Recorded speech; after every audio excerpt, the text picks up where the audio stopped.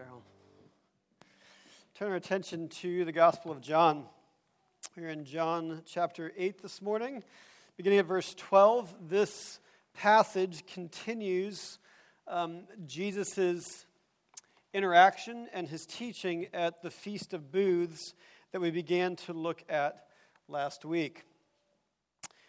This is what Jesus states. Again, Jesus spoke to them, saying, I am the light of the world. Whoever follows me will not walk in darkness, but will have the light of life. So the Pharisees said to him, You are bearing witness about yourself. Your testimony is not true. And Jesus answered, Even if I do bear witness about myself, my testimony is true, for I know where I came from and where I am going, but you do not know where I come from or where I am going. You judge according to the flesh. I judge no one. Yet even if I do judge, my judgment is true. For it is not I alone who judge, but I and the Father who sent me. In your law it is written that the testimony of two people is true. I am the one who bears witness about myself, and the Father who sent me bears witness about me. We're going to focus our attention this morning on this phrase that Jesus says, I am the light of the world. Whoever follows me will not walk in darkness, but will have the light of life. We'll spend most of our time on the first part of that phrase, and then we'll work through the rest of them. Join with me in prayer. Lord, would you teach us by your word? Would you teach us what that it means that you are the light of life, and that we would know this, believe it, that we would have it, and that it would shine forth through us for your glory to the ends of the earth, we pray in Jesus' name. Amen. The story is told of an older fish who was swimming downstream, and as he was swimming downstream, he passed two younger fish who were swimming upstream. The older fish says to the two younger fish, Morning, boys, how's the water? To which the younger fish respond, What's water? What's water? You see, when you swim in water, and all that you have known and all that you've experienced, that becomes your context of reality. That is just simply what is. That is the world. That is what is real. That is all that you have known. And you have no concept, like these fish, there's no concept of the water in which these fish live, move, and have their being. And so the old fish could come to them and say, well, let me explain to you what water is, boys. Water is what surrounds you. Water is the thing that gives you health. Water provides your buoyancy. Well, what's buoyancy? Water is there so that you can swim in three directions. You can go up, down, left, right, forward, backwards. Water allows for this. Water is what regulates your body temperature. And if he was really good at explaining this, these young fish would have a conceptual understanding. They might be warned that there's good water and that there's bad water and to look for good water. But everything that would be said to them would be understood within their context of reality. It would be understood from the basis and the experience of the water in which they swim. The Word of God, Scripture, gives us an alternate reality. It gives us the true reality. It gives us the true context of reality. It explains to us what is the true waters in which we swim. However, we don't experience it that way. All that Scripture teaches about this true reality comes to us and is understood and is experienced in the water in which we swim. It is experienced in our own context of reality. Indeed, Scripture recognizes this about the way that we understand the Word of God. 1 Corinthians says that we see in a mirror dimly, but when Christ returns, we will see as one face to face. That we see dimly. That the reality that God gives us in His Word is something that comes through our experience. And it describes a reality that none of us have fully known or fully experienced. For more than the last 300 years, Western Christianity has been interpreted, has been experienced through the waters of Western society, through the waters of Western thought, Western civilization, Western values, going all the way back to the Greek philosophers and their theories on logic between Socrates and Plato and the Epicureans and others who were there. Continued through Descartes, Hume, Locke, a couple hundred years ago. And that has become the water that has shaped and formed our culture, and the water through which our Christianity is believed, lived, understood, and experienced. And into that reality for us, and a slightly different set of water for the Jews, Jesus steps in and he says, I am the light of the world.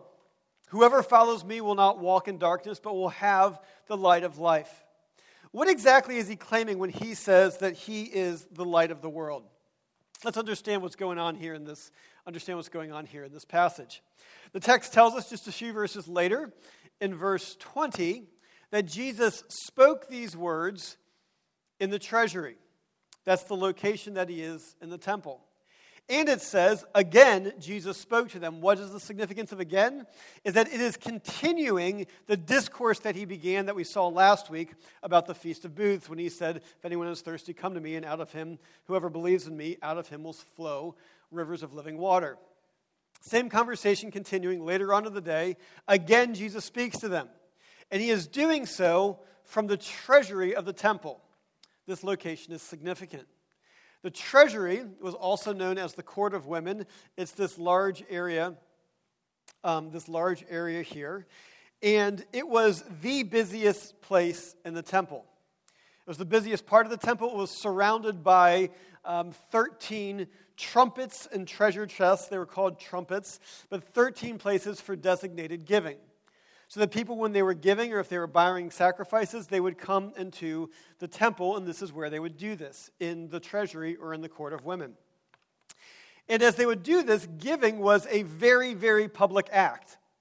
It's only in recent society, when you could start to write checks, did giving, and let alone electronic giving and electronic finances, did giving become this private matter. Giving was always an inherently public act of worship. Particularly because if you went to the temple, you brought bags of coin, and you dropped your bags of coin down the metal trumpet, which would make a noise, and everybody could hear it. It was inherently a public act. And if you were offering a sacrifice, you would have animals going along with you, and everyone could know if it was the best of your flock or not. Giving was always public. And so in the treasury, as people gathered together, there were 2 trumpets that were there to pay, that you would give 2 days' wages for, and that was to pay for the upkeep of the temple. There were 2 more where you would pay for the offerings for pigeons or other sorts of purification rites to buy the supply for. The 5th trumpet was there, and that was present so that you could buy wood for sacrifices in order to offer your sacrifices. And then the 6th to 13th trumpet were there for love offerings or undesignated giving. Because of this function and because of its location entering into the altar, this was heavily, heavily traveled. During the Feast of Booths, which is the time when Jesus is interacting here, there were 2 great ceremonies that occurred at the Feast of Booths. One of those was the water ceremony, which we examined last week, and the significance of Jesus saying, if anyone thirsts, come to me, that he is the living water. The other ceremony that was celebrated at the Feast of Booths was the light ceremony, also known as the illumination of the temple. And so what would happen is that in the treasury, this area of the temple, on a nightly basis, there was this spectacular display.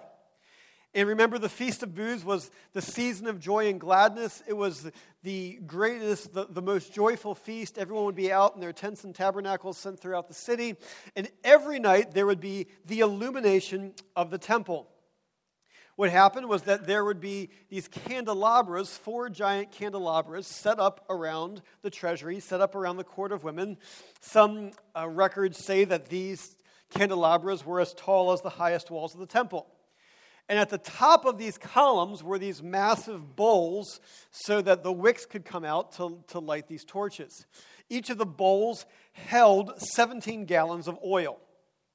And so, on a daily basis, the young, strong priests would put a ladder against the candelabra. They would climb to the top of it with 17 gallons of oil. They would put these 17 gallons of oil on there. And at a nightly ceremony, they would light all of these torches. The temple was sitting on the highest point in Jerusalem. Everybody out in their, set up in their tents, could see the temple being lit from afar. They could see it from all over the city. The Mishnah, which is the record of Jewish oral tradition, records that at the Feast of Booths and the illumination, what happened was that men of piety and good works would dance before them with burning torches in their own hands, singing songs and praises, and countless Levites, that would be the priests, played on harps, lyres, cymbals, and trumpets, instruments, and music. And the party continued all night long. They would continue this, they would dance until dawn. It was this exotic festival that occurred and was symbolized by the lighting and the great illumination of the temple. Now, what was the significance of the lights? Well, certainly throughout Scripture, many places, God is celebrated as light himself. And so they're certainly celebrating that truth and reality, or that truth and the reality that God is light. But in particular, what the lighting of the temple symbolized was something called the Shekinah glory. And it symbolized three aspects of the Shekinah glory. That the glory of God, the light, is that which provides a path and a light in the wilderness. It provides protection, and it also symbolizes the very presence of God. But it was the light that provided the path in the wilderness. Scripture tells us that in Numbers chapter 9, what happened was that after God rescued the people of Israel out of Egypt, is that he began to lead them by a pillar of fire at night and a cloud during the daytime. And Numbers tells us how this light, this fire, provided the path for people to follow, the path to lead them into the promised land, the path to a better life, the path to knowledge and truth. And what happens was this. It says, on that day, on the day the tabernacle was all set up, the cloud covered the tabernacle, the tent of the testimony. At evening, it was over the tabernacle like the appearance of fire until morning. So it was always. The cloud covered it by day and the appearance of fire by night. And whenever the cloud lifted from over the tent, and that the people of Israel set out, and in that place where the cloud settled down, there the people of Israel camped. As the command of the Lord, the people of Israel set out. And at the command of the Lord, they camped. As long as the cloud rested over the tabernacle, they remained in camp. And so what this represented was that the way that the fire worked, and the Numbers 14 goes on to describe, that if the fire didn't move, they would stay there. And it says if he stayed there a day, they would stay there a day. But if it stayed there for several months, they would camp there for several months. When it moved, they moved. When it did not move, they did not move. It's a great picture of what it means to submit your life to God. To say that he is the boss, that he is the light, that he is the path, that where he goes, you go, that you don't go until he goes. And if he doesn't go there, you don't go there. But it symbolized the light that God provided, that he was the pathway to knowledge and truth and the pathway to a better life, and that the fire was the one that guided them. It also was a symbol, as developed in Isaiah chapter 49, that the light that God provided was not just simply a pathway for the Jews, but for the entire world. God says through Isaiah, chapter 49, it is too light a thing that you should be my servant. If it weren't enough that I made you my servant, I will make you as a light for the nations, that salvation may reach to the ends of the earth. That this light was to provide salvation to the peoples of the nation.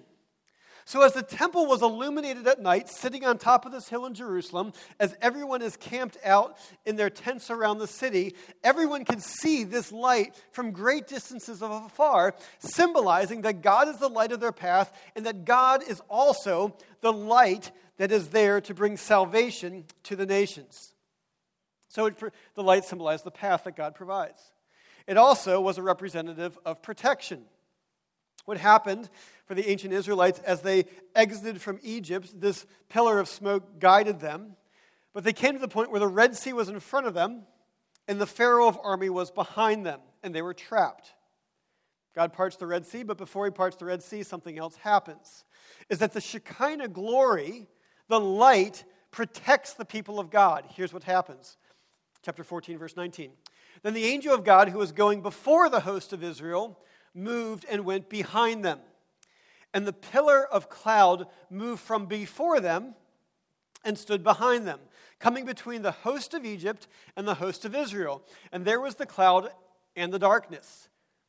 And it lit up the night without one coming near the other all night long. What didn't come near the other is that on one side of this wall of fire, this wall of smoke, was light.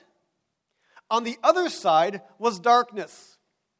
And the wall, the Shekinah glory, the glory was there. This was the light that protected them. And even though it was the light protected them, to the Egyptians, they were covered in darkness even when daybreak continued. It continued for the people of God that it was this symbol of light, God's presence, that he was the one who protects them.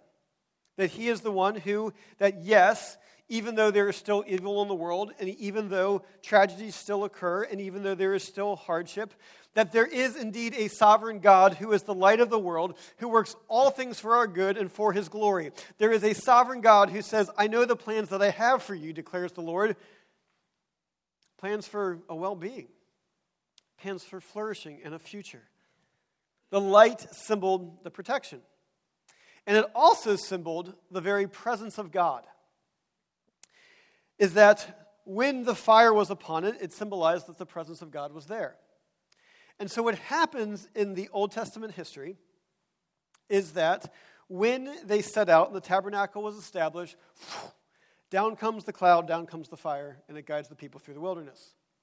After they move into Israel, after some time, actually guides them in the wilderness. They go to Mount Sinai, where the giving of the Ten Commandments is, and what happens? Down comes the Shekinah glory, covers the mountains, covers with thick smoke, the earth quakes, the trumpets blow, and people can't see because it's surrounded by the presence of God. They move into Israel, and after they're there some time, God commands Solomon to build a temple. Solomon builds a great temple, and at the dedication of the temple, which 1 Kings chapter 8 tells us, is that the Shekinah glory descends again, comes down on the temple, fills the temple so much that nobody can see, nobody can do anything because they are just surrounded by this gigantic cloud in the presence of God. As the history of Israel continued, Israel had this roller coaster relationship with God, where they would wander away from God, and then God would deliver them, and he'd draw them back to himself. And then they'd wander away from God, and God would deliver them, and then he'd draw them back to himself. And then they would wander away from God, and God would deliver them, and then they'd draw them back to himself. And this occurred hundreds and hundreds and hundreds of times.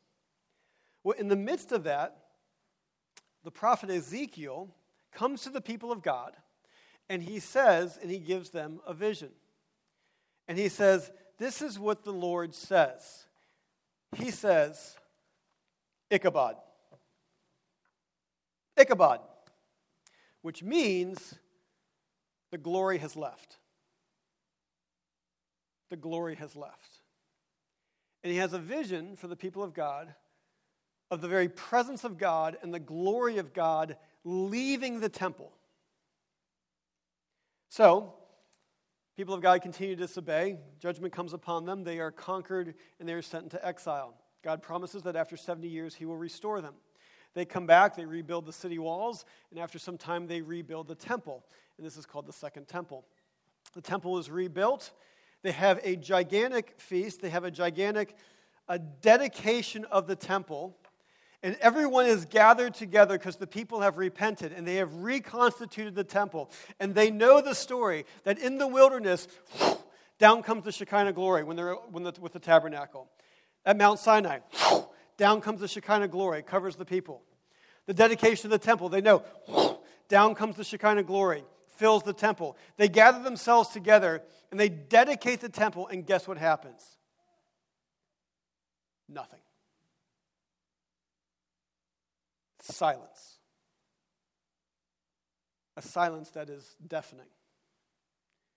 The glory of God has not returned. And so the people of Israel, in this festival, in lighting the temple and the illumination of the temple, signifying that God is the one he is the light that gives them their path, the light that gives them their protection, but also that he is the light who is the very presence of God. And they participated in this illumination of the temple to remember that God is the one who guided them and that they are longing for the presence of God and for the glory of God to return. So they had this festival remembering what God has done, but as a great longing that the glory of God and the presence of God and the Shekinah glory would return. And it's from that is why they, on a nightly basis, would relight the temple. Because it was the light that guided their path, the light that gave them protection, the light that was the presence of God.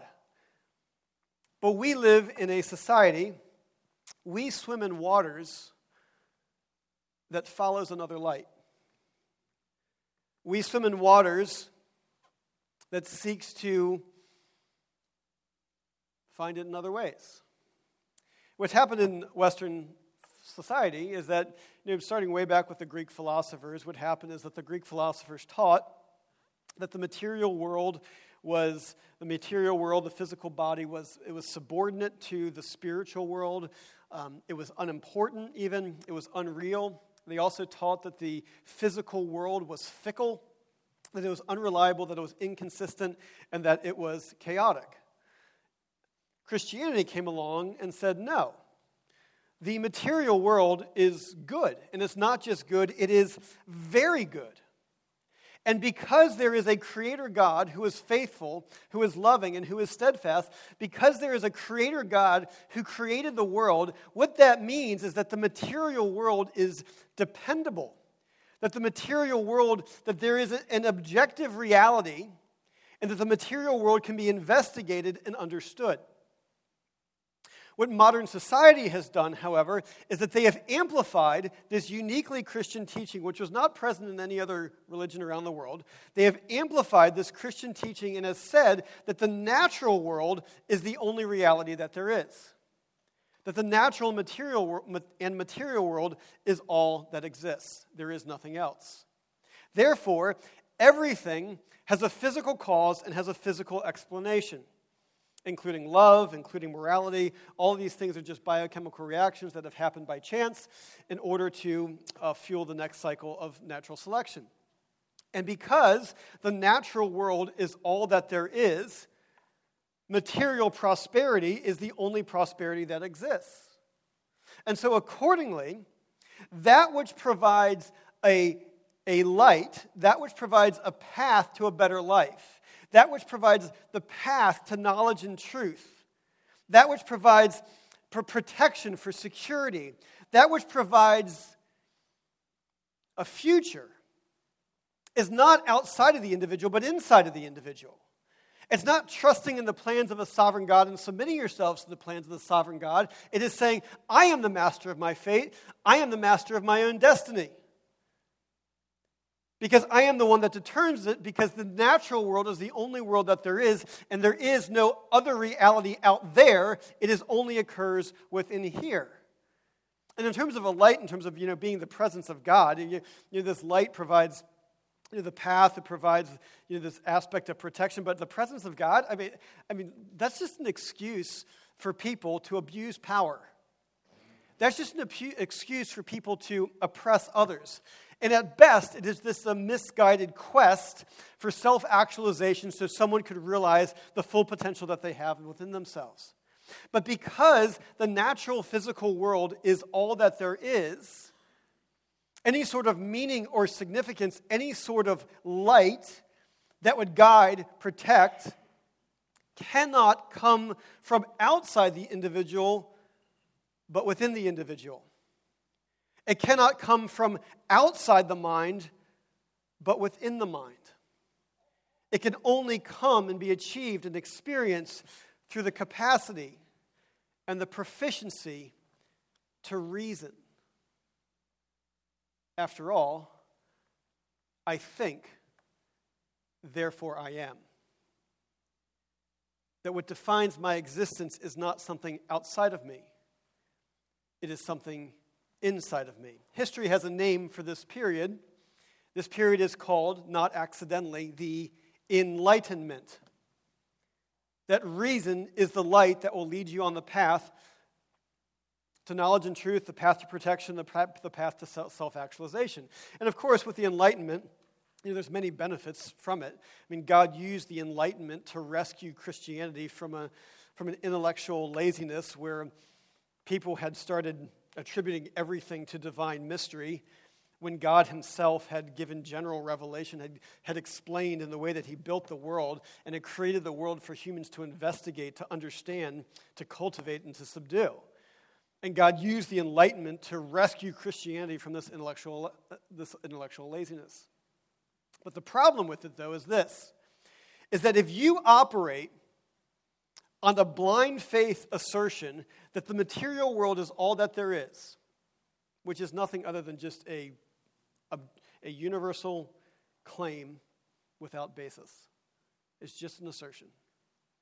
If you operate on the bald assertion that the material world is all that there is, and that everything can be explained by natural means, then if there is a bigger reality, if there is a spiritual world, if there is a creator God who you cannot see, if that exists, then your blind faith commitment that everything can be explained by natural means cannot lead you to the truth, but will only lead you away from the truth.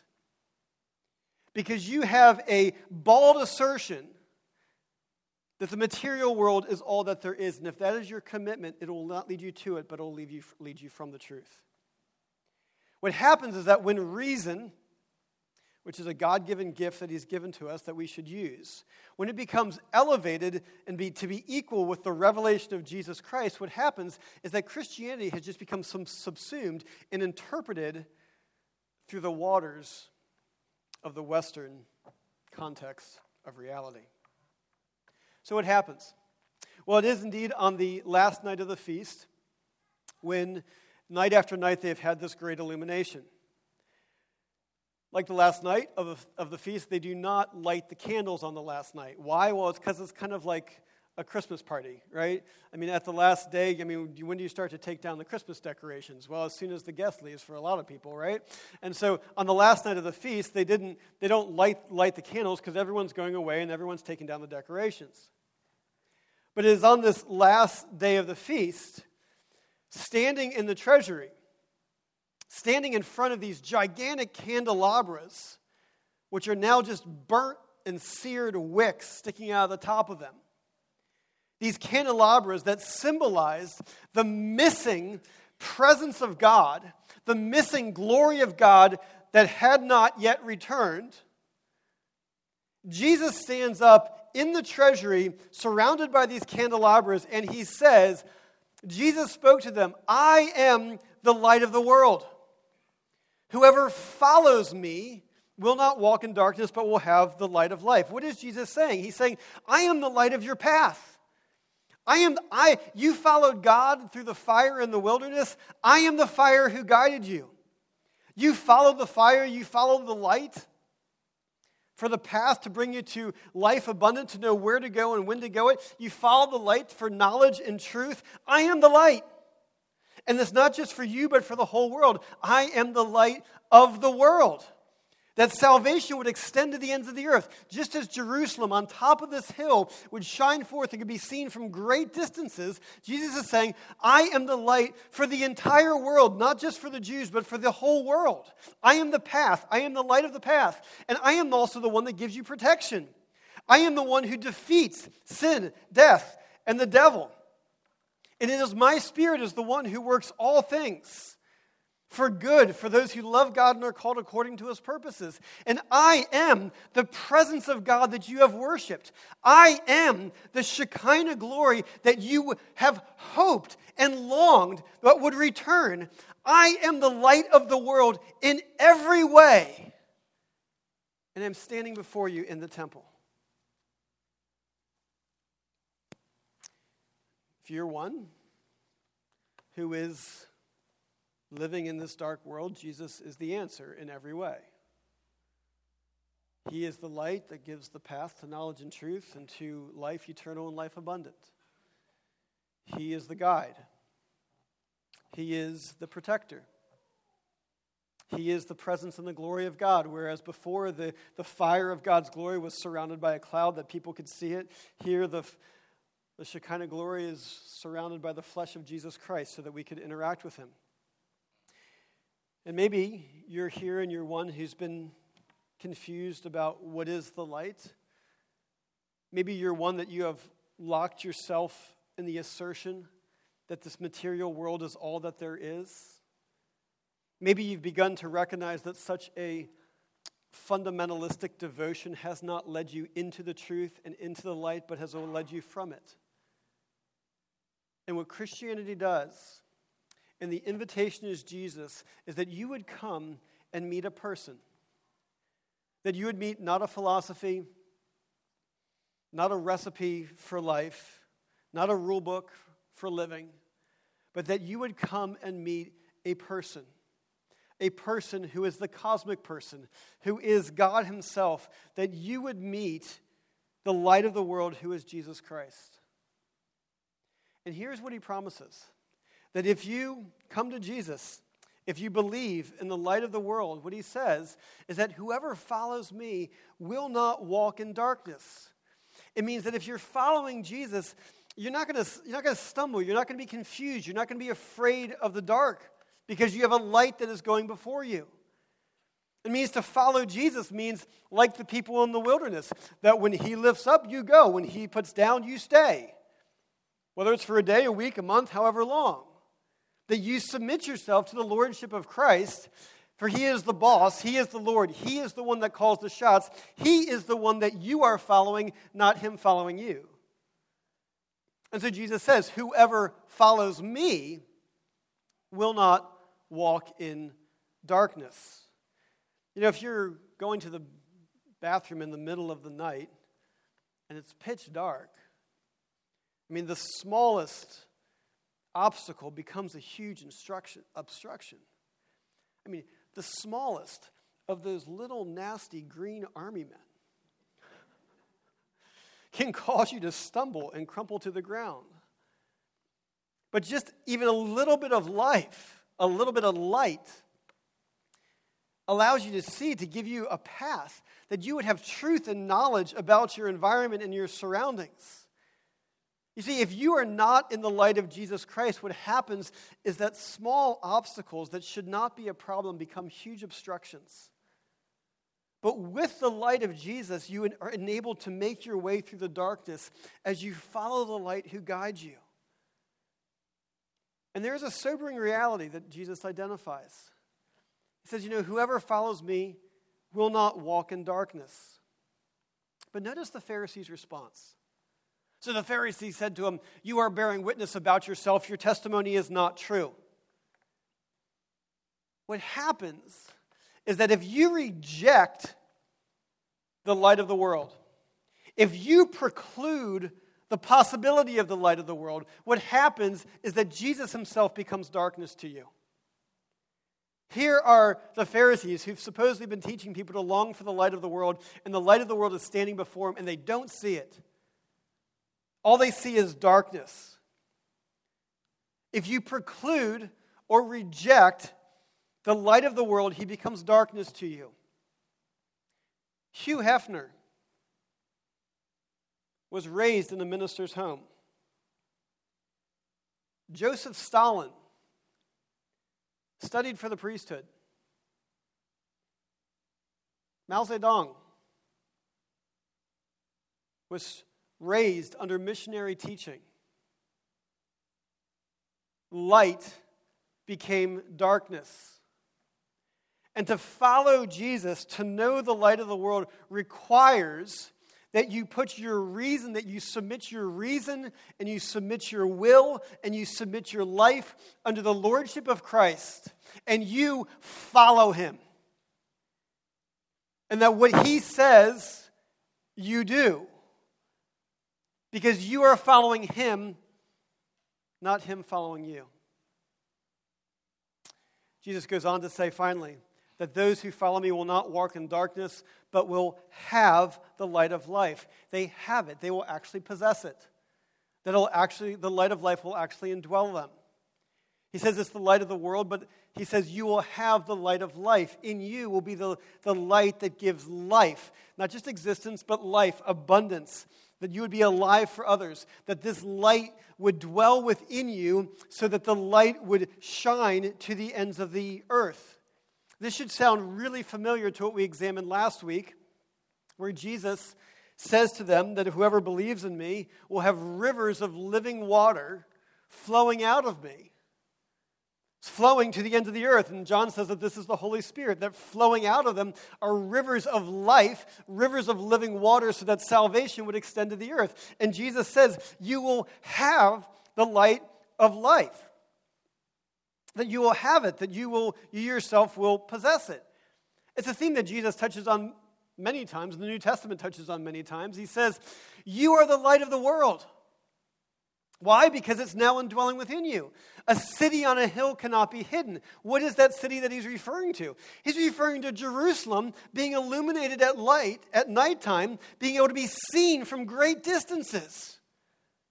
And he says, you are the light of the world. A city set on the hill cannot be hidden. Philippians chapter 2, he explains our relationship to the world in which we swim.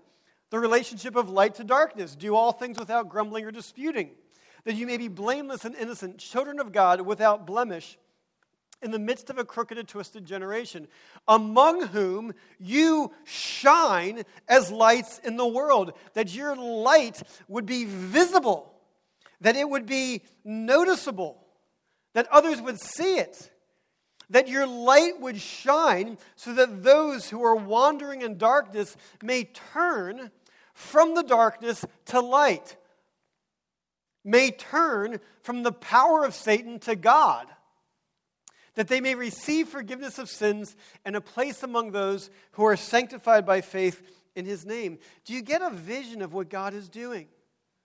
Do you get a picture of the way that God has determined to bring his salvation to the ends of the earth? Is that Jesus is the light of the world, but he takes that light and he puts it in you so that in you, you would be the light that extends across the globe, across Southern Maryland, across your workplace, across your neighborhood, and to places like Jakarta and Japan, and across the globe, that you would be the light of the world, that others might know the salvation of our God and be drawn to the one true light, who is the one and only Jesus Christ. He is the light of the world. He is the light of our path, our protection.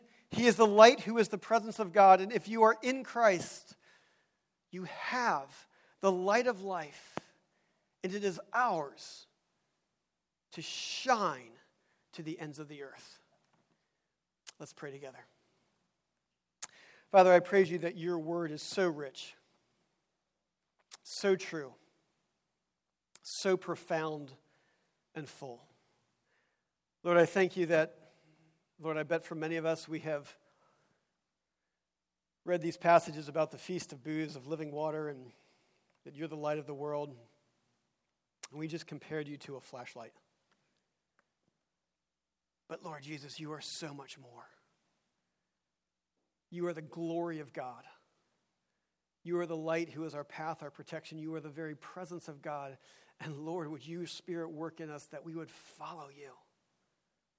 That where you go, we go. Where you don't go, we don't go.